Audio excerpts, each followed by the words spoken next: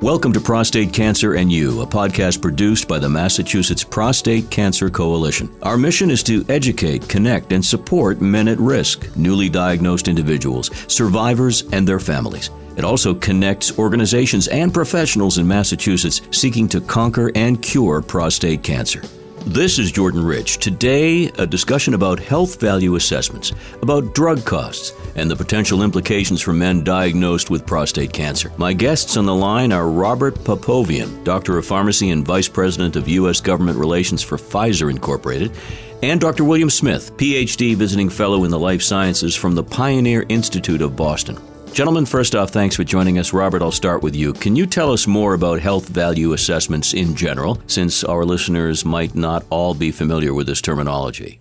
Well, the measurement of value is extremely important, and the reason it is important is because at the end of the day, if the value is incorrectly measured, it restricts access to those medicines for those patients, and ultimately it will hurt, what the medicines are intended to do, which is help patients' longevity and quality of life and everything else. This is Bill. The real issue is how you assess the value.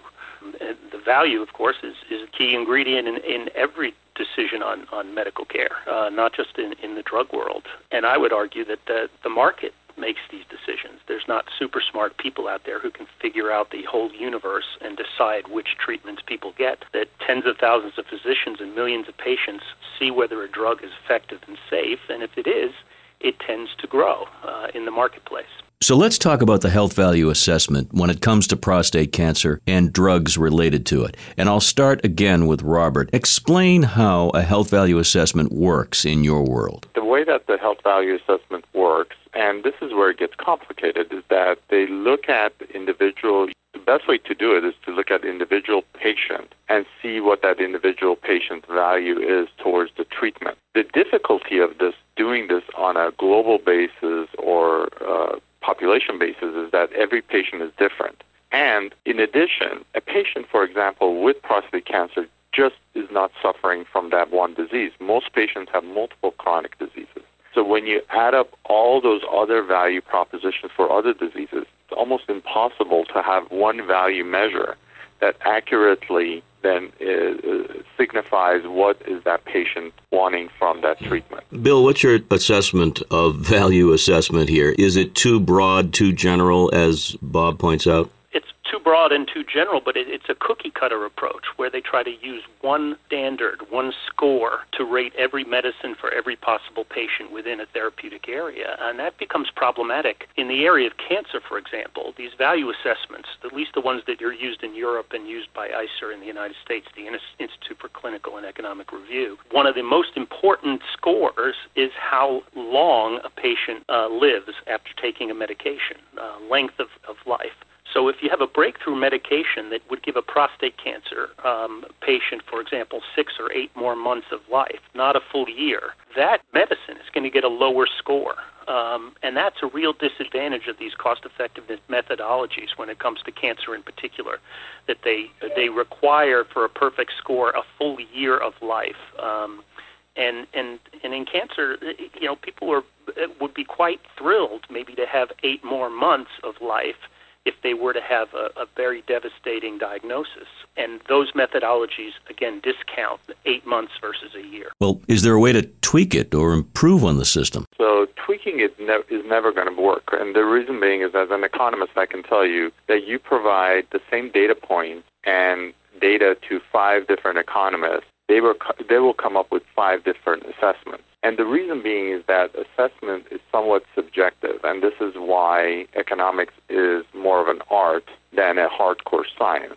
That is a known fact within the economic world, that you can never come up with the 100% answer. What you come up with is sort of a direction that can be taken. So tweaking it will make it better, but it's never going to get to a point that's going to be good enough for it to be used as a binary decision. So you can never take this assessment and make coverage decisions just based on these assessments.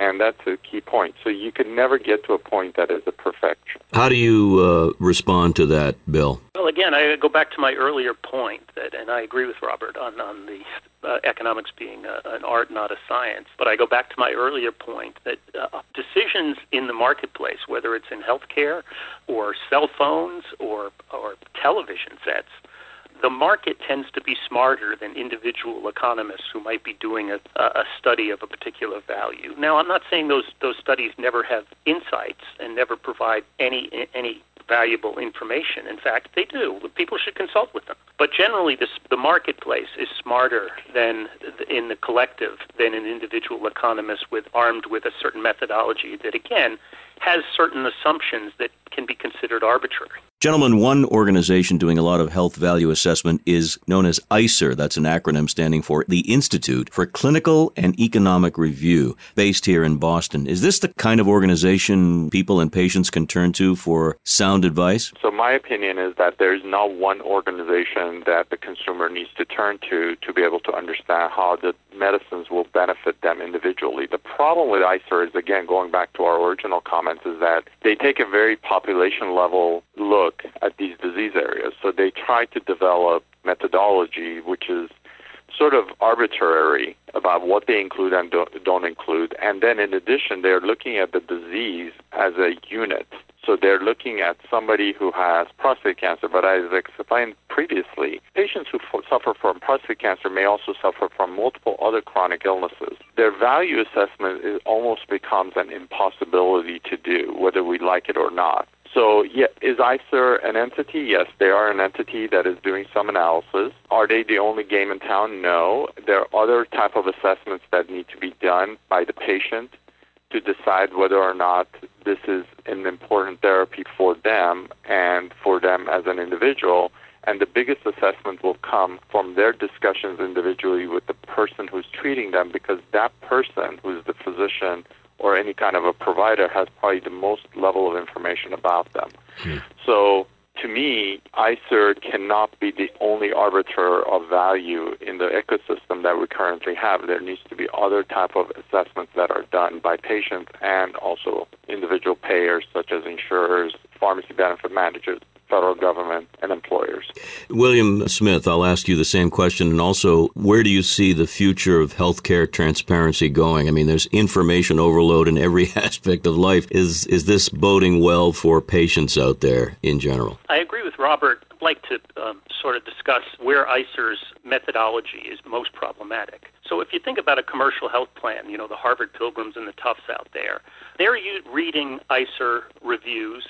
I think that's fine because they have sort of the right incentives in place in the sense that Harvard Pilgrim wants to keep their premiums low for the employers that hire them to cover their employees. But they also have incentives in place to make the benefits that they provide a quality benefit. So they don't want to deny millions of drugs to the patients because the employers are not going to be happy about that, and neither are the employees. So they have a good set of incentives in place. Keep costs lower, but also provide a quality benefit. So that's going to mitigate against using ICER as the final definitive decision maker on what drugs should be provided. In conclusion, let's do this. Let's give armchair advice to the consumer, to the patient. In this case, our population deals with prostate cancer. Any friendly advice that you can offer as people explore and navigate the healthcare system when it's their turn? Let's start with you, Bob.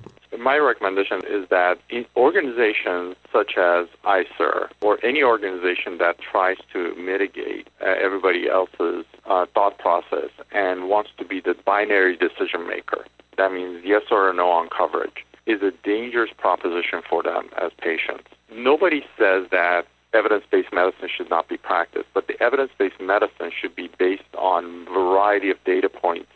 And those data points have to flow to the person that knows them the best, which is the physician. And that physician and the provider need to basically think about data points from previous treatment of patients that they've treated as an individual who's a prostate cancer specialist. It needs to be based on expert opinion that's coming from organizations such as the American Urological Association. It needs to rely on data points that are real-time, not just static information, and this is another thing that we didn't really discuss, is that a lot of reports that come out of organizations such as ICER are based on static data. As soon as you will take that information and incorporate it, your assumption is that the science is not evolving anymore, and adopt that at some point. And the fourth thing that I would say that the patients need to do is just look at themselves as individuals and decide what is best for them, and have that discussion with the person, again, that knows them the best, which is the physician, the provider that's taking care of them for that ailment. And Dr. Smith, your take on the same question, if you would. The information age is a blessing and a curse. I mean, what I would recommend to patients, of course, is to talk in detail with their doctor and ask a lot of questions. And if they're not satisfied with the treatment options being laid out by their own particular doctor, find another doctor, get a second opinion. But there's also an enormous amount of valuable information, not just ICER reviews, but there's information on clinical trials, there's information on particular drugs and how they've done in different studies. Again, it's a curse to have so much data, it's bewildering, but on the other hand, if you refine it to your particular condition and the particular treatment options available to you, there's a lot of very valuable information that patients and their caregivers and their family members should be reading to help make an informed judgment and decide whether they agree with the physician's advice. My concluding statement is that I'm frustrated with media coverage of what's coming out of some of these biotechnology and pharmaceutical laboratories. You know, cost and price are important, but we are on the verge of breakthroughs that are, like biblical miracles in the sense that diseases, cystic fibrosis, muscular dystrophy, sickle cell disease, hemophilia, all these diseases have potential cures on the horizon. And we're not talking about that. We're talking about price and cost, which is a valuable conversation. But I think people need to pay attention to how revolutionary the breakthroughs are emerging in science and be very proud of that. It's really, we're entering one of the greatest scientific revolutions as far as human beings are concerned in human history, and there ought to be an emphasis on that. You've been listening to a discussion about health value assessments, drug costs, and the potential implications for men diagnosed with prostate cancer. I want to thank my guests, Dr. Robert Popovian, Vice President, U.S. Government Relations for Pfizer Incorporated, and Dr. William Smith, Ph.D. and Visiting Fellow in the Life Sciences from the Pioneer Institute of Boston. This podcast brought to you in part by a grant from Pfizer. To learn more about the Massachusetts Prostate Cancer Coalition and to hear the Prostate Cancer and You podcast, go to masspcc.org. That's masspcc.org. You can also download and listen on Apple, Google Podcasts, Stitcher, TuneIn, Spotify, and with all Android players. This podcast was brought to you in part through a grant from Pfizer. I'm Jordan Rich, wishing you a fabulous day.